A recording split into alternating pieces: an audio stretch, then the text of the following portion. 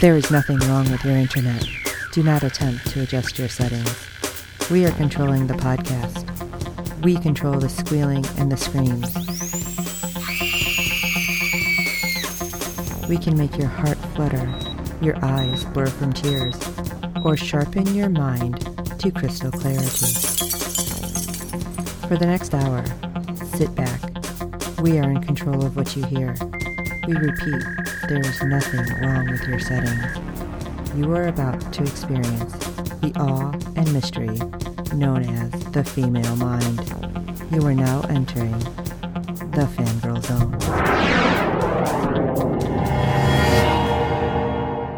Welcome to Sci-Fi Talk on the Fangirl Zone, a podcast where we discuss shows on the Sci-Fi Channel. I'm Steve. And I'm Sean Fangirl S. And today we'll be discussing episode 2 of season 1. I'm still got my fingers crossed on that. Surreal Estate. I mean, it's a little too early for them to tell us. Right. But I hope so, because I feel like this is definitely filling a void that I needed. Yes, absolutely. I mean, we're getting that huge arch so far. Yes. And Monster of the Week. So it's working out. Yep. I think it's working out. I agree. We're getting creepy kids already. So there we go. They're throwing that in early. And we didn't get a dog killed in this episode.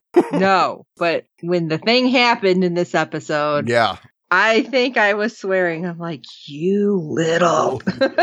Exactly. I was not happy. No. But it definitely had some jump scares in it too this time. Yeah, absolutely it did. Yeah, so I'm digging it. Yep, me too. I do have some show news. Oh, do you now? Yes. The next episode, episode 3, is entitled For Sale by Owner. And we will see Tim getting to work with a very familiar face. Not only to him, but to all the Earpers out there, as Melanie Scorfano guest stars and will also direct 2 episodes of this season. Awesome. I knew she was in it. I couldn't remember when. Yeah. So excited. Yeah, I read a little article this week about how that episode went, and it's not Winona Earp, that's for sure. And Tim, I wonder how many times off screen, or like not necessarily off screen, but just kind of by accident when those two are on screen together, if one of them kind of slips into the other character, you know? Right. Like, I would love to see outtakes of Tim as his real estate, just talking like Doc Holliday, though. Yes.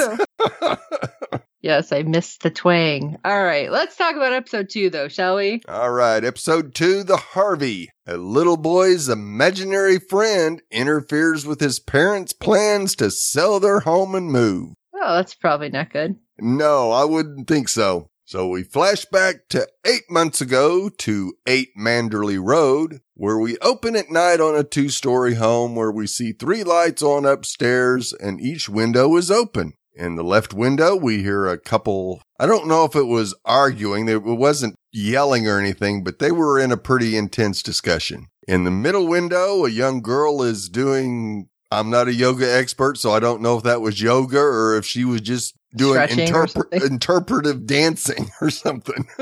I thought it was just exercising. Yeah, it could have been. And in the last window, we don't see anyone. But I thought I heard like a video game, though. Very well could have been. But we hear the daughter call out for her parents. Then we see each of the windows close and hear them lock. That was freaky. When that first one slid closed, I'm like, okay, I have that problem. My windows sometimes just close. Not because it's haunted, but because they're crappy windows. Right. But then when all of them started doing it and then you hear the latching, I was like, oh. Yeah. That's not good. No. And they pan down to the front door and we hear it lock. And then the lights go out. And there is the expected confusion, but then there are growls and some screams. And we see the teenage son get to the window on the first floor with some cuts on his face and gets dragged away. Yeah, I was like, what the heck? Exactly. And then to top it all off, the camera pans to the yard to reveal a Roman agency for sale sign. Oh no, this can't be good.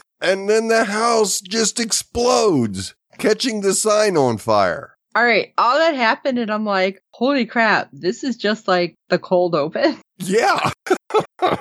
But then when we end up seeing the house or a house, I was thinking, wait, is this somehow the same house? Like the fire didn't really happen or something? Yeah, I kind of thought that too. And then I noticed that, the address is different. See, I didn't catch that. Yeah, so we go the present day to the Quincy's home on 12 Marion Drive, which is also another 2-story home at night with the lights on upstairs and a for sale sign by owner in the yard with reduced on it. Oh, I'm sure Tim is probably crying. Poor Luke. Yeah, He's like, no, not reduced. And the porch lights are turned off and we see a couple going upstairs to go to bed, but the father hears his son's voice talking to someone and goes to check. Even though this child is no more than 8 or so, he still knocks on the door and then opens it more, peeks in and asks his son who he's talking to. And the son just replies, it's just Rory, the stuffed lion. And they were talking about seeing somebody in their underwear or something. It was kind of weird. Oh, I didn't catch what he was saying. Yeah.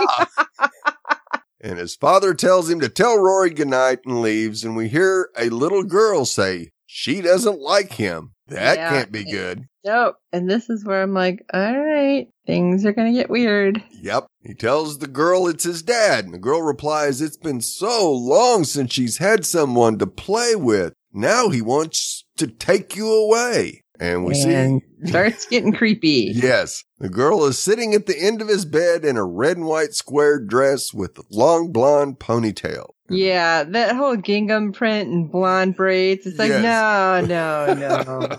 I'm not falling for it. And I swear her eyes looked weird. Yes. And the boy tells her they have to move as his mom has a new job. Yeah. And like I've said a million times, you can go back through basically a whole bunch of sci-fi podcasts. Yeah. Anytime there's weird little kids involved, and that was a weird little kid. And I don't necessarily mean the boy. No. You know things are going to go awry. Yes.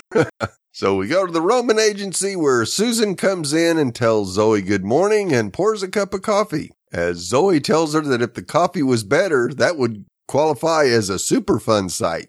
What kind of coffee are you using? I don't know, but when she does take a drink, apparently it is really, really bad. Yes. I mean, how do you really make a bad cup of coffee anymore? Yeah. Exactly. Now the microwave goes off and Susan bumps into Zoe as she moved to get her food out of the microwave. And Zoe mentions it's amazing how the introduction of just one foreign body can disrupt one's feng shui, and walks off. Yeah, she was being a little bitchy. Just a for little. lack of a better term. Well, Zoe doesn't like her. Zoe doesn't seem like anybody. Right. And I had to look up what that was, and it claims to use energy forces to harmonize individuals with their surrounding environment. Oh, yeah. Feng shui, that's a big deal. Yeah. Like, I don't do it. No. Maybe I should in my office. Maybe I'd be more in tune with everything is. Yeah, there we go. Because right now, my office is modern disaster. Yeah. That's what I call it. But I can find everything. So, there's that. Yeah. No feng shui. Well, my feng shui is nobody else's. I'll put it that way. Exactly. Let's ride. Let's go for a ride. All right. So Luke tells Susan now that Rita is out of the way, he would like to give her a proper orientation. Not that he can teach her anything about real estate, but their way of doing things might be different than hers. Yeah, I think that's going to go over great. Yes. And Susan informs him that her process has been honed by years of experience and results. And he tells her there will be things that come up that she hasn't experienced. Well, she's not scared, and she opens a file on the Quincy home. Luke tells her they had 2 buyers walk out of contracts after inspections, and 1 prospect ran out of the house during a showing. That can't be good. Yeah, I mean, literally running out of the house. Yeah. That's a little worrisome, but okay. Yeah. And they pass the Donovan home, and Luke slows down, and of course, Susan has to mention how pretty Megan is, and are they a thing, and just getting all personal in his business, and Luke tells her that he keeps his work and personal life in separate piles. Yeah, and her little snarky thing, well, maybe I should try that. And I'm thinking, maybe you should. Yeah, exactly. I don't know. It was something about this one this episode in the beginning, well, actually, no, through most of this episode, she was getting on my nerves. Yes. Because it's very much like, and I'm going to go back to The Walking Dead, which we've talked about before too, when they kept telling Carl to get in the house and stay there, and he never would. Yeah. It's like, listen, go do this and just do it. And she's like, no, I know better. It's like, Exactly. Yeah, she got pretty hoity-toity on him in this episode. Yes. So they get to the Quincy home and they go upstairs, and wife Patty mentions that after years of living there with no issues, they put it up for sale and everyone starts hearing things, and that Inspector heard a child crying like her heart would break. So they also informed them that the lady that ran out of the showing told them that she saw an apparition and she must be crazy. Yeah, I thought that was weird that the parents have never seen anything. Right. So as Luke walks down the hall, the husband Tom says they don't believe in ghost spirits or any of that crap, and that his wife starts a new job in 2 weeks and paying double mortgages is killing them. I don't know how people can do that at all. Right. Especially these days.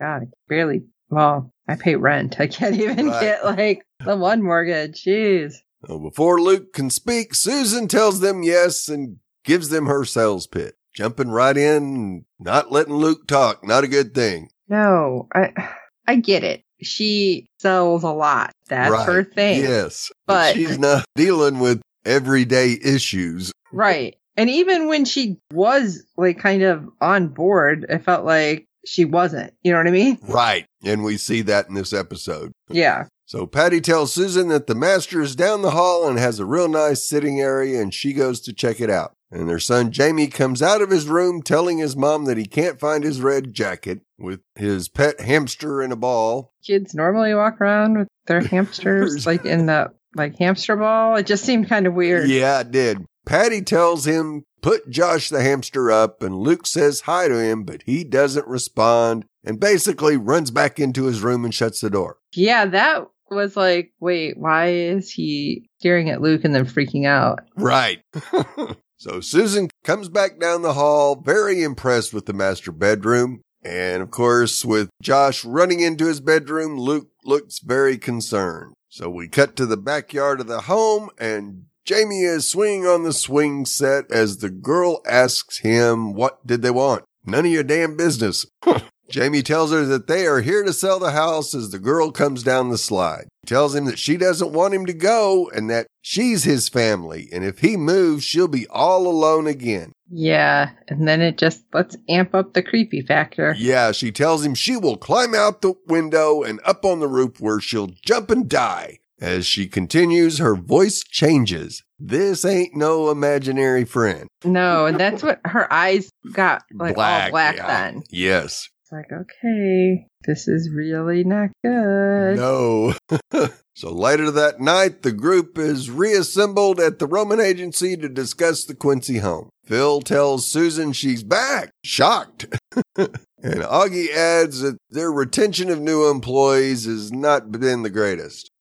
So Luke wants Phil to do a history of the house in the dirt, and that even though the parents haven't had an encounter, he picked up something from the boy. Phil asks if it's a Harvey, and Luke tells him it might be more of a Lassie, and wants it entered into the standard PKT protocol, and then asks if there's anything else. And then we get Susan going all bossy on everybody, as she speaks up telling Phil that she wants the results placed in a Dropbox folder that she set up, so they will have a comprehensive database, which doesn't sit real well with Phil. Now, okay, I understand this on both sides, to be honest. Right, absolutely. Because if you have all this stuff and you need the person who's going to try to sell it, you do need to coordinate this information. I mean, come on. Yeah. So, she needs to have access to it. Yeah. And then she wants to coordinate schedules with Augie as she has a plumber going to the house in the morning. And Augie kind of works on his own schedule. So coordinating schedules is not his cup of tea either. Oh my God. And to top it off, she wants Joey to set up a spreadsheet so they can keep track of the schedules or she can send one of her templates that she just created. And Zoe replies, oh, then you could print it out and shove it up her. Yeah, it's like, oh, okay, come on now. Yeah, before she can get the A word out, Luke calls the meeting over. Group leaves and Susan tells Luke there's a couple more things. Oh, this might be interesting. Right? But she wants to know what's a Harvey. Well, Luke tells her it's a shorthand for an imaginary friend, and he reminds her of the Jimmy Stewart movie, which she replies that she's aware of Rabbit, then asks what a lassie is. And Luke tells her that it's a helpful spirit that latches on to a living being, usually a child. That doesn't sound good to me, though. No. And then she asks, what's a PKC? Well, you got one of the letters wrong there, Susan. It's actually a PKT, a psychokinetic triage, which gives them a baseline into the property's engagement. He tells her it's a lot like learning to speak French badly and being made fun of by the locals. Nice comparison once you get all the acronyms down. Yeah, whenever you can figure it all out. You're right. And Susan replies that she thinks the locals already hate her, and he tells her that nobody hates her and that they all need her. And she leaves, and Luke pulls up the Donovan home. Obsessed much? Well, I mean, it did swallow his mom. Yes. The next day, Susan is at the Quincy's home on the phone telling Zoe to have Augie call her. And she goes into Jamie's room, saying that it's a disaster, and straightens up the bed, telling the hamster that they both have their own wheel. Then she hears a noise, and some creaking, and some crying from the closet, which she opens. But the mess scares her as much as anything else would. And she turns around, and the little girl is sitting on the bed saying, help me. Yeah. I don't think so. Yeah, I'm sure this is fine. And the girl tells her that she can't go without Betsy. And when Susan asks where she is, the girl says, up there. And again, what is up there? Yeah. She hears creaking again, and the girl disappears, and her phone rings as she just about drops it from jumping. And it's Augie who tells her that if it meets her plumbing schedule, he will be there shortly. Susan tells him that she saw the little girl, and Augie tells her that ones who work at Yellowstone Park should not be surprised to see a bear.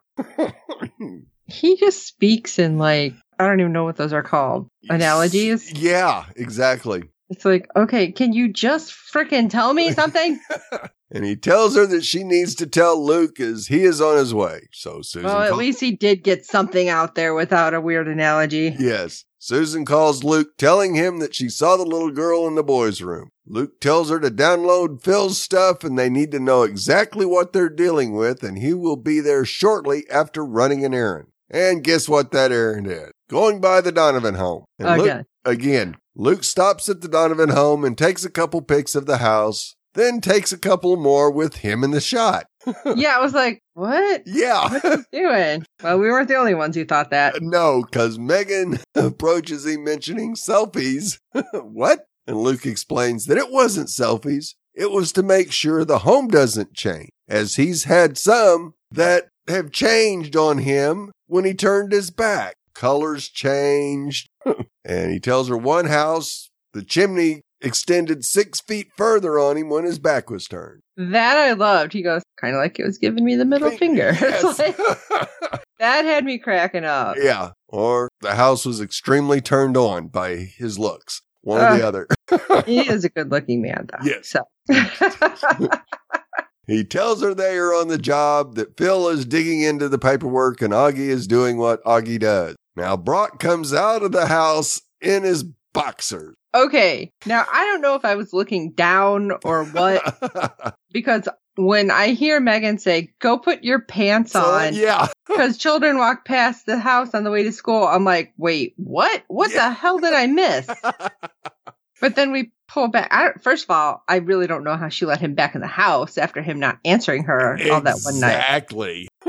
But yeah, when we pull back and we see him standing on the porch in his boxers, he's doing that, like, I'm watching you thing. Yeah. Like, oh my God. How anybody would hire this man as a lawyer is beyond me. And she tells him she will not miss this place, and Luke agrees, but when she gets far enough away, he says, not the place, no. He hasn't gotten to talk to his mom yet, apparently. So we go back to the Quincy home, and Susan goes back upstairs and hears noise in the attic and decides to check it out. Now, when she kept hearing the noises earlier and then possibly here, did it sound almost like growling or like something rolling? Because I was thinking it sounded like growling. Right. In which case I would not have been going upstairs. Exactly. Something rolling, I can see like, oh crap, something got up there. Let me go see what it is. Right. Yeah. But which did you think it was? There was a lot of creaking and growling. Okay. And once I just up want to there, make sure somebody else heard it. Yeah. Yeah. A lot of it was first started out as creaking and then it turned into low growling. Okay. Now, once up there, we see something go past, but Susan doesn't notice it. So we go back to the office where Phil informs Luke that he hasn't found anything that would tether the little girl to the house. That's probably not good. And Phil asks if Susan freaked, and Luke tells him, actually, she didn't. Which is why you should all be worried. What has she seen? Yes. So we go back to the Quincy home and back in the attic as Susan is looking around and gets scared by a coat on a partial mannequin. Oh, that scared me too, I'll tell you. Yes. And I don't remember seeing it before she saw it. So then turns to see a black bird, which causes her to jump, knocking over a coat stand, which falls, breaking the window. Now, you would think if there was a bird caught up in the attic, if a window broke, it would be the first thing the bird would head to. Right. That's what I would think. Right. No, it flies right into Susan's face, knocking her over. And when she looks up, there's Augie. Oh, God. Well, that scared me too, because I was like, oh, is she going to see like something super creepy? And it's like Augie. Yeah. But I was like, Jesus, okay, I wasn't expecting that. No. And Susan asks if he saw it, and Augie nods no. And she tells him that it was a big black bird that attacked, thinking it might have been a crow. Well, Augie tells her it was a raven. Are you certain? Nevermore. God, come on, Augie. Thanks, Augie. Just use your word. So we go back to the office where Zoe is attending to the cuts on Susan's hand and head as she's describing the little girl, and Phil is creating a picture of her. And Zoe asks if the little girl did this to her, and Susan tells her, no, it was this bird, which was as huge as a condor. Or a Jonas brother. Yeah. I'm like, what? Are they really that tiny? Yeah. After Phil adds the dress and Zoe is looking at the girl, she asks Susan if she was near a Wendy's. I was like, wow, seriously? I know the snark, but come on. Yes. So Luke comes in and asks Susan what she was doing in the attic. And Susan tells him that the little girl told her that she had left her doll up there, which, from what Susan knows about this right now, you figure, okay, this little girl has unfinished business, and her unfinished business is she doesn't have her doll. So I'll go up, get the doll, finish the business, and she'll be gone. It's not that simple. No. It's never that simple. Now, Luke asks the group for a second, and they leave. And Susan tells Luke that she has a couple of people that want to see the house, and it could be problematic, but the buyers are motivated. Luke tells her not yet. She argues that these people are jacked to transact. Where did you come up with that one? But Luke has something to show her, and he plays the news report of the home from the opening on fire where the family all died. And he tells her that they were a nice family and only had minor issues with some rattling and an occasional piece of furniture moving. Nothing dangerous, or so they thought. And he straight up tells her that these things can hurt you and are dangerous. And until she learns a little more about them, she might think about doing things their way. Like that's going to happen. Well, I'm sorry, but you've literally seen weird stuff. You've seen it for yourself there and heard it. So why are you watching and hearing what he's saying and then still like, it's fine. Right. No big deal. Yes. Like, I don't like her chances at this point. I will tell you. If this was a normal horror movie, she would be dead. Yeah, she would be the first one to go. So we go back to the Quincy home as Patty arrives home with groceries. and drops them when she sees Jamie on the roof. Oh my God, that freaked me out. Yes, telling Cindy not to jump. And then Tom comes out, telling him to hang on. To what? He's on a roof. Where was he? He comes out because what? He sees his wife outside and she dropped the groceries? And probably. He just walked out like, what's going on? Yeah. Hello, our kid's on the roof. You didn't bother to look? Where have you been? Yeah. Jamie tells them he can't as she's going to jump. And of course, neither parent sees the her he's talking about. Right. And Cindy tells him bye, but instead of falling off the roof, she floats off it. So yeah, I was really hoping the kid wasn't going to try to like run at her or kind of grab her or something. Yeah. Fortunately, he was smart enough not to do that. So later, Tom is telling Luke that Jamie kept telling them she was going to jump, but he won't tell them who she is, as we see Jamie swinging in the background. And we know she likes to hang out on the swing set. So Luke tells him that Susan has one of their contractors coming out to fix the window, and Tom tells him to have it bolted shut. But seriously, it's not like it was just like a staircase. Right. It was in the attic. Yeah, they had to pull, the kid had to pull that down. Right. And like pull the ladder down. How did you not hear anything? Exactly.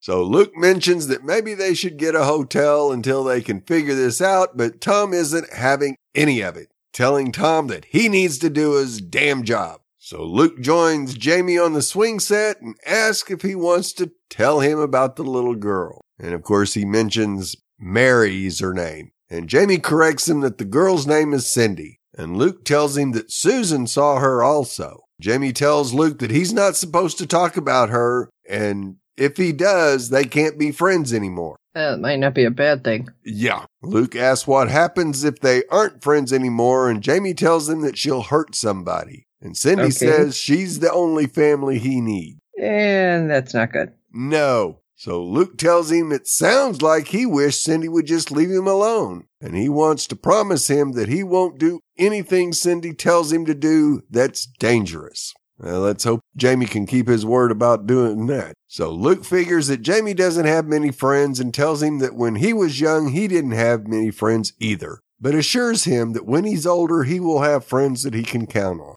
As they go inside for cookies, the third swing starts to swing back and forth, letting us know she was there for the whole conversation between Luke and Jamie. Yeah, because creepy. Very. So in the attic, Luke tells Anthony to bolt the window up as he needs to go and to send them the bill. And he replies, family discount. Yeah, when he said that, I was like, say what? Trying to figure it out. Yeah, this might be interesting when we figure that out. Yeah. So Luke reminds Susan that there will be no showings until they get this figured out. Puts his foot down. And she agrees, even though it takes her a second to say, aye, Captain. Right. And Anthony starts to whistle. Susan recognizes the song. And we find out they're both fans of musical theater. Susan gets a call from a buyer, and she initially tells him that she can't show the house. Yeah, and here I am thinking, okay, good. She's listening and understanding things. Right. But the buyer mentions cash. And she just can't hold back from the power of the green stuff, so she sets an appointment for 8 a.m. Now, later on, we see Tom mowing the yard and Patty is clipping the hedges. As we hear Jamie tell Cindy that he's sorry and please no, as we see her in the window. Now, Cindy knows he talked to the man about her, and Jamie tells her he didn't tell him anything. And Cindy giggles, not a normal giggle. No. Tells him that he should punish him, but she loves him and would never hurt him. But she has to hurt somebody, otherwise he won't learn. And I'm like, and creepy kid got creepier. Yes, tenfold. Yes, and you just knew things were going to go bad. Yes. So Jamie goes to the window, sees his mom turn to face the yard with the clippers still going open and closed, and his father turns towards his wife with the mower, and you go, oh no, this is not going to end well. I was like, what is happening? Yeah. Jamie begs Cindy, no, stop, not my parents. And Cindy giggles as Tom stops just short and turns and Patty goes back to the hedges. I mean, they were right there where the clippers were about at the handrail of the mower and the mower was probably right on top of her toes. I thought it, like when he turns back to look at his parents, it's like nothing had ever happened. Like they were back in their regular spots too. Well, no, the father had turned right because he was actually in front of the sign when he turned. Okay. He was kind of, I'm assuming he was mowing in circles, mowing the yard in a circular fashion. Okay. I must have been looking down again, like to do a tweet. And I'm like, what? Wait a second. But it doesn't end here, does it? No, it doesn't, because Jamie turns and sees Cindy with his hamster, which she just squeezes the life out of it with her hand, telling him that he learned something today. Yeah, that you're crazy. Yes, and he runs to the hamster and we see her lick the blood off her hand and get a glance at those fangs she has. Oh my gosh, those are like, oh my God. Yeah, exactly. The next morning, Susan takes the prospect upstairs, telling them when she saw the master, she made a noise that she's not been able to duplicate since. Orgasm much? Apparently, there was a major girl squee that came. Apparently. But before the couple make it to the master, they hear a girl crying and then a scream. And the man wants to know, what is that? And Susan tells him it's noisy pipes. But we cut outside and the car is backing up as fast as it can and speeding down the road. Now, did she not hear the little girl, or is she trying to not hear the little girl? She was trying not to hear the little girl. Okay. And of course, as they're speeding off, Luke pulls up and tells her he needs a word. So Susan gets in the car and she argues that the Quincy's need to sell their house as the pressure is on. And Luke reminds her that he told her no showing. And Susan says, it's just a little girl. And he tells her it's a mask, a disguise for something that can kill. Susan tells him that she needs to be able to sell houses her way, and Luke replies she's the best agent he's ever seen, but on issues like this, she needs to check in with him on everything, and that she needs to trust him or go to work somewhere else. That, I think, is what finally hit her. Yeah. Oh, crap, you're kicking me out? Hold on. Because, I mean, I get it. She thinks it's just a girl, but she's just starting to learn everything. Right. So, like, maybe listen to the people who've been dealing with this for a while. Right. And she makes a valid point later on, back to Luke about getting information. Yeah, that's true. So Luke goes up into Jamie's room and closes the door, telling Cindy no games. And of course, one of Jamie's games spins. Yeah, I'm like, well, that's apropos. Yeah. Luke looks in the closet, sees nothing, and turns to see Cindy sitting on the bed, telling him that he's different than the others. It's like, damn it, you know I'm here. Okay. Yeah. Luke tells her that she's exactly what he expected, and she goes into the poor pity me routine. Oh my God, that was just so bad too. They went to the light. And it's like, yes.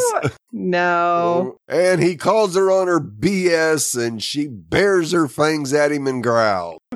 Luke tells her that the game is on. As Susan comes in and is told to get out, he's working. Which she does, but when he turns back, Cindy's gone. Like you were ready to take her on right then? I don't think so. You would have lost badly. Right? That would have been, especially how we see everything end, that would have been really bad, yeah. Yes. So Susan visits her mom in this huge house. I wasn't sure if that was supposed to be her mom's house or her house. Yeah. I kind of wondered that myself. Getting out her frustration over her new job, telling her that her coworkers hate her new boss is strange, and that she isn't able to do her job the best way. Which her mom replies, you mean your way? Mom knows her kid, that's for sure. Right. She's like, well, it has worked out everywhere. Well, has it though? Yeah. You're unemployed, right? I mean, you changed jobs already, probably multiple times. And her mother gives her some sage advice, telling her to be the lovely person she really is and it'll all work out. So we go back to the office later that evening, and Luke pays Augie a visit to discuss the situation. And Augie's been monitoring the Quincy home, and even though nothing is going on right now, he shows Luke an occurrence from earlier in the day, which was when Luke had his first encounter with the girl. And Augie tells him that it was a light engagement until this point where Cindy bared her fang. Augie tells him that that was a huge power drain when it changed and asks if it's a doughboy. And Luke tells him. They never explain what that is either. It's like, damn it. Give me more. And Luke tells him it's nastier than that, maybe an LRG. Again, what? Yeah. At least we do get the definition of an LRG later. So Luke asks how long it would take to whip up a containment device, and Augie replies not too long, but it would only work in its true form during one of those spikes. Augie tells Luke he has to be careful because if it is what he thinks it is, it's very old, it's cunning, and it also has an ego and is easily distracted. Use that, but remember, it only exists to inflict pain and sorrow, and it sees him coming. A little foreboding there, Augie. Yeah, I was going to say that didn't sound good at all. No, normal words, but not good ones. But scary. Yes. So the next morning, Susan arrives with coffee for everyone, making sure that she got what everyone liked. And the coffee she got, Zoe took at least 10 words. Yeah, when she was like rattling that off, I'm like, how the hell did anybody remember that exactly. And she tells Zoe that they need a way to coordinate their subcontractor visits, but she doesn't care how she does it. She will use it and make sure that everyone else will use it too. And Zoe replies that she's got some ideas and thanks her for her coffee. Then Susan gives Phil his coffee and he thanks her and shows her some pictures of the deep dive into the Quincy house. Then tells her he'll get them to her. And Susan tells him that they're his files, his rules, and she'll take them whenever. Wow, a change of attitude here. That's very reverse psychology there. Yes, absolutely. And she notices Anthony and asks if Phil knows him, and Phil replies, yeah, they've met. Anthony sees Susan and says, hey, and breaks into a song. That was cute. Yeah. I'm like, oh, he's supposed to do it kind of like off the top of his head. Right. Like, oh. And Phil gives him the look. He tells him that it nearly rhymed and then gives him a kiss. Okay, now we know. Susan tells Phil that she just loves him. And Phil replies, yeah, I married him. Now, if we can only get him over his painful shyness. Okay.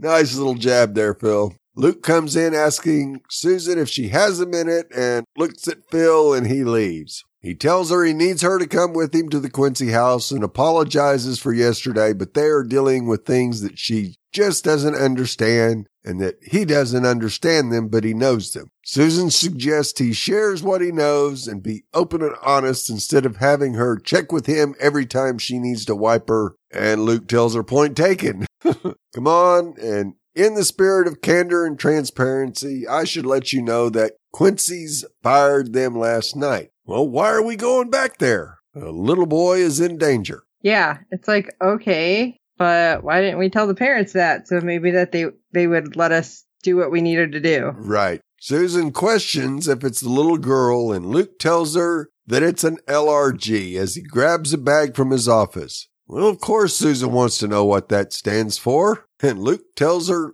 Little Red's granny. It's a particularly nasty demon that assumes a friendly, non-threatening form in order to seduce its victim. It consumes them, eats their life. Wait, what? Yeah. And you were trying to sell that, see? Yep. So Susan asks what can they do, and he tells her that Augie built a device that can destroy it at the atomic level, but he needs to trigger it when the LRG is stressed, angry, distracted, and assumes its true form, and he'll have maybe a second. Don't like those odds, Luke. Susan wants to know what she's supposed to do, and he tells her she has the tough job, talking to the parent. Well, that's true, because they fired you. So they get to the Quincy's home, and Tom tells them absolutely not. What part of your fire do you not understand? Luke can't waste any more time and heads upstairs as Tom starts to call the cops. Susan tells them to let her explain, and Patty wants to know what he's doing up there. Susan demands that they listen, which finally gets Tom off the phone and Patty looking at her. Right. It's like, pay attention. Yeah, and tells them that she knows that they think her boss is a flake, and she agrees. He is a flake, and nothing he says on the surface is credible. We agree. We're on common ground. She knows that they don't believe in these kind of things, and she doesn't either. We're wearing the same jersey, but they need to understand Luke gets results, and not just that he sells houses. He does it by fixing the stuff that's wrong, and in their case, it's by getting rid of the thing that lured their little boy up on the roof. And that Luke is a good guy, just give him a chance.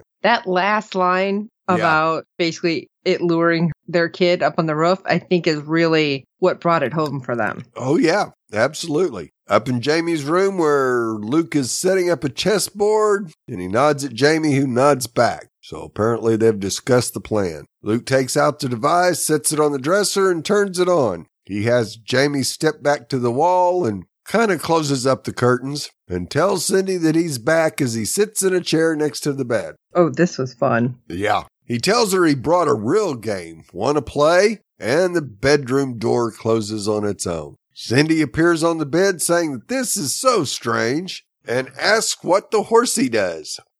Oh, I love this then when he's like, knock it off. I don't believe your crap. Drop the little girl routine. Yeah. They know it's a lie. Oh, but it was at the same time, like watching him do this. Yeah. I was like, damn, I hope that little girl has been acting for a while and she really understands this is acting because it was so mean. Yeah. He definitely went for the anger and distress and all that. Going for the jugular. I mean, that was like full out. It's like, oh, you're too stupid to play something. You're not capable to play with adults. You don't know what you're doing. I thought you were a big bad and you're nothing. And I was like, oh, crap. Yeah. And I'm just like, where's the kid? Why didn't you send the kid downstairs? Right. Like, I just, like, as he's doing this, I was like, that device, God, I hope it works. That's all I kept thinking. Yeah, at one point he calls her, what was it, Casper's pathetic sister or something? Cousin or something. Yeah, it was just like, oh my gosh. Yeah. Yeah, seriously, I was just like, oh no, oh no, oh no. I was just waiting for something really bad to have it. Yeah, you knew it was coming, especially when she leans in and says he'd be surprised what she's capable of in that deep voice. And Luke just looks at her and says, go ahead, it's your move. So she grabs the rook and moves it all the way across the board. And that's when Luke just really goes after her, saying she's wrong, she's stupid, the rook can only move this way, and she's an insult to 9-year-old girls everywhere. And you see her eyes go black and you go, oh, we're getting close. Like, oh, you're in trouble. Yeah. You're in trouble. And of course, we get the comment you mentioned that he thought she was a badass demon that was out to kick ass and eat lives, but hardly worked up a sweat had he actually known he was up against Casper's not very bright niece, whose only superpower was emotional instability in Candyland. Oh, damn. And yeah, then you start seeing like everything around Cindy's eyes start changing. I was like, oh no, oh God, what's going to happen?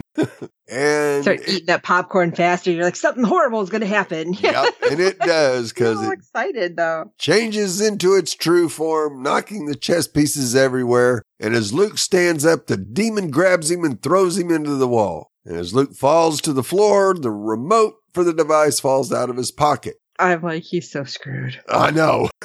And the LRG turns to Jamie and starts moving towards him. Luke grabs the remote and starts the device, which turns it into dust and sucks it inside. That was just a little too close for my comfort. Thank you. I was getting really worried here. Yeah, we were going to lose Luke and the boy all at the same time. And Jamie walks up to Luke and sticks out his fist, and Luke gives him a fist bump. Oh, that's sweet. Yeah. Still thought you were going to die, but I mean, I guess there's something. Yep. So we go to the office the next day. Susan is on the phone telling a prospect that the time they wanted his book, but she can sneak them in at 3 as she waves Luke in as she tells them that she is expecting 2 competing offers, so tell your buyer to bring her checkbook and practice her kickboxing, as they may have to settle this in the octagon. Let's get serious here. And it wouldn't surprise me in today's market that there's people doing that right now. I was just going to say that. We were talking about that kind of off air about how crazy the market is right now. And then they just happen to bring this up. I'm like, well, you know what? They're putting real life in it. Yes. So Luke asks if it's the Quincy place, and Susan replies, it's what I do. He tells her that she really saved them and that she pulled it out of the fire. Quincy's are still clients. Jamie is safe and he's not in jail, and that's all because of her. And she thanks him, telling him that he played a minor integral role himself.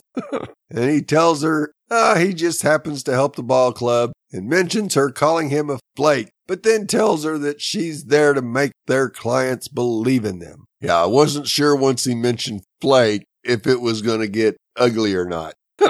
Yeah, because wasn't it like Colossal Flake or something like that? And I think she even had like that oh crap look on her face. Like, yes. Ugh. Oh, yeah. You heard that, did you? Oh, yeah, I don't think you heard that. But you were a little busy. He asks if she has plans for the night, and Susan tells him dinner with her mom, and asks about him, and he tells her nothing special. She asks if he wants to come, and that her mom would love to meet him, and they are going to make cookies that look like stacks of closing documents. Really? Really? I know some of their cookies is like, okay. Yeah, what was the other one? They were little mortgage lenders, I think. Yes. Luke tells her thanks, but for her to keep her family time, it's important. And he didn't realize how important until his dad dies, and now he knows. So we get a shot of the Quincy house with a sold sign in the yard, a shot of Susan and her mom having a good time, a shot of Phil and Anthony sharing a couch while reading books, and a shot of Augie and Zoe playing a video game in the office after hours. And I had to look. I had to make sure that that was the office, because I was going, are you telling me that maybe Zoe is related to Augie? That would be something else. Well, I mean, why not? Why not? Exactly. And Luke at Funland on the putt-putt course, timing out a putt to get through the clown's mouth. And as he lines up his next putt, a ball rolls up and hits him in the foot. I was like, okay, is this going to be Susan? Right. That's my first thought. And as Luke looks up, he hears, I believe the subject was angels. I never trusted them. And it's a man's voice. Mm-hmm. Say what? And Luke tells him that he doesn't trust anybody and misses his putt, causing his dad to laugh, who then sinks his putt and tells him that's a 2. And what were we talking about? And Luke tells him angels. And his dad tells him that he could never trust a team that had a guy in their Hall of Fame by the name of Vladimir. And when he goes on to explain, you guys didn't live through the Cold War. You don't understand what it's like to have the threat of nuclear annihilation every day. And it's like, okay, I get it. But Vladimir Guerrero was from the Dominican Republic, not Russia. Yeah. And I love his dad. Like, that sounds like something a Russian spy would say. It's like tinfoil hat theories all around. Oh, yeah. His dad is something else. As they hit their next shots, Dad mentions the girl that he had out here the other day was pretty. And Luke realizes that he means Susan at the batting cages. And his dad tells him that he was a sucker for redheads. Always was. And Luke informs him that Susan is a coworker and a colleague and a real estate ninja warrior. And Dad asks, are they simpatico? Luke tells him no, and they don't say that anymore. I thought that was funny. It's like, we don't use that word. And Dad tells him it's a new world and he's glad he didn't live to see it. I was starting to wonder if he really was dead. Right. And Luke asks him if he's going to putt or what, and his dad tells him that he's a good boy, better than him in every way, and that's the way it should be. But he always did poorly with women. Luke says, you weren't too swift yourself. Does he have to remind you about his own track record with women? And why the second Sunday in May will always tear his guts out, except when the Padres win, and sometimes even then. As Luke gets ready to putt, he looks up and his dad is gone, and he tells his father goodnight as he picks up the ball and turns out the lights. So that kind of had me scratching my head. Yeah. Does he actually own that place then? Because why else would he be there really late? Nobody else is around. He's turning off the light. Right. Either that or he's got a really sweet deal with the owner that he can come play anytime he wants as long as he turns the lights out. I don't know, but I thought that was kind of sad too. Like they're talking and then his dad just and it kind of disappears. It kind of got... It gets serious and then... Yeah, and then his dad's just gone. It's like, oh... Yeah, it sounds like he hasn't resolved the issue of his mom leaving with his dad yet. I'm assuming that was the second Sunday in May. Yes, absolutely. But, I mean, who knows what else happened? Yeah, it could be a lot of things. If for some reason it was always the second Sunday in May where something happened, that would be really awkward. Yes, it would. Well, we do have some feedback this week. Once again, our friend Jazz has sent us some feedback, so let's take a listen. Hello, this is Jazz with a review of episode 2 of Surreal Estate. I was very surprised that Susan walked in with quite the attitude and the ego and do it my way or the highway viewpoint, considering she's new to the team, and refused the orientation, which was a big mistake. So I had little sympathy for her when the ghosts or the apparitions scared the crap out of her. And I doubt the team did either. I liked August's quote where he said that if you're in the forest, one should not be surprised to see a bear, which I thought made a good point. The team doesn't want to probably get too close to her since most of the people who are new leave. So no point in getting to know you if you're just going to leave after the first scare. But they didn't exactly give her a welcome mat either. I wondered why she actually went near the scary noise, because hasn't she ever seen a sci-fi or horror movie? Jeez. And that ghost kid is screwed up in the head and is mean and abusive and probably a psychopath, since they enjoyed killing the hamster and then wanted to make him lunch. Yuck. I did like the fact that Susan's mom said that she wanted to push her ex-boss into a wood chipper, said she hurt her daughter for breaking up with her. So I thought that was novel, just said with the perfect straight line, like moms do. I love that. Thought that was awesome. I did like the fact that she did get a better attitude over time and actually decided to get to know the people a little better, knew everybody's order, especially the more complicated ones. I love the fact the handy fix-it man for the team was close to the team, considering he was the husband of the priest, or the father, as they say. Let's see, I think that the reason Luke can actually be found at the batting cages or the putt-putt is because I think he bought the business, because that would explain him being able to turn off the lights once he stopped having a chat with his dad, which is why he said family time is important. So I thought that was very sweet, and lots of people go putt-putting with their folks, so that does lead to some happy memories. So I enjoyed the episode. I'm enjoying the series. It's not too scary, but it still has humor. And so I think it does have quite a few jump scares, which is good, keeps you guessing. And looking forward to the next episode, which I believe has Melanie Scarfano in it. So looking forward to that. I believe she directs 2 of the episodes in the future. Thanks. Well, thank you, Jazz, for your great feedback. Fortunately, Sean can't be with us to discuss your feedback because she's recovering from her surgery and may be out for a week or 2. We wish her the best and a speedy recovery. I do agree with you that Susan's attitude of just coming in and you do this and you do this and you do this was a bit much for basically her first week of work in a new job. I mean, yeah, she has the real estate experience, but she still has no idea how these people work together. So, of course, it was fitting that she got the crap scared out of her, especially when she refused to take Luke's orientation. And yeah, I don't think she got any sympathy from the rest of the group either. And yeah, we did mention Augie's bear line. That was a good one. And I think we'll be getting more nice ones from Augie in the future. And yeah, this is one of our pet peeves is why do you go to a scary noise? Haven't you ever seen any horror film of any type? And yeah, the kid definitely was a psychopathic little Granny's Red, as they called them, wanting to eat that poor hamster. And yeah, the wood chipper line was definitely great coming from Susan's mom. And that's definitely what moms would say without batting an eye. And yes, it was interesting to see Anthony and Susan hit it off so well, only to find out that Anthony's married to Father Phil. And yeah, we kind of discussed whether or not Luke owns Funland or not, and right now we really don't know, but it really wouldn't surprise me if he owned it, because who lets somebody turn the lights off?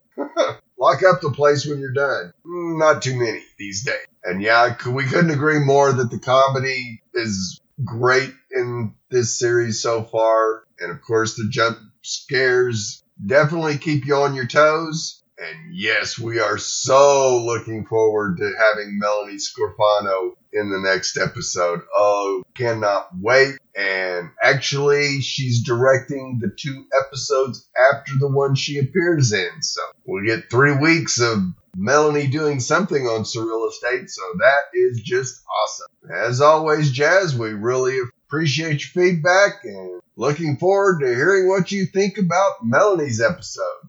Well, you know how we feel about this episode and Creepy Kids. So how do you feel about this episode and Creepy Kids? Shoot us an email at sci-fi talk, that's SYFY talk @fangirlzone.com. Let us know. We'd love to hear from you. And while you're at it, if you can rate and review us on iTunes and every other platform you find us on, because good ratings and reviews help other fans of the show find us. Tell your friends about the show. It's just starting. Get them in. If they like Supernatural, or, Superstition? Yeah, Superstition would qualify for that. Ghost Wars. Basically any of those kind of shows, they probably are going to get into this. So, and heck, if they just like real estate, you never know. Break them in for that part. Yeah, there's some great laughs in these first 2 episodes so far. So, yeah, you get some laughing entertainment along with jumping out of your shoes entertainment. Yes, so bring them along for the ride. And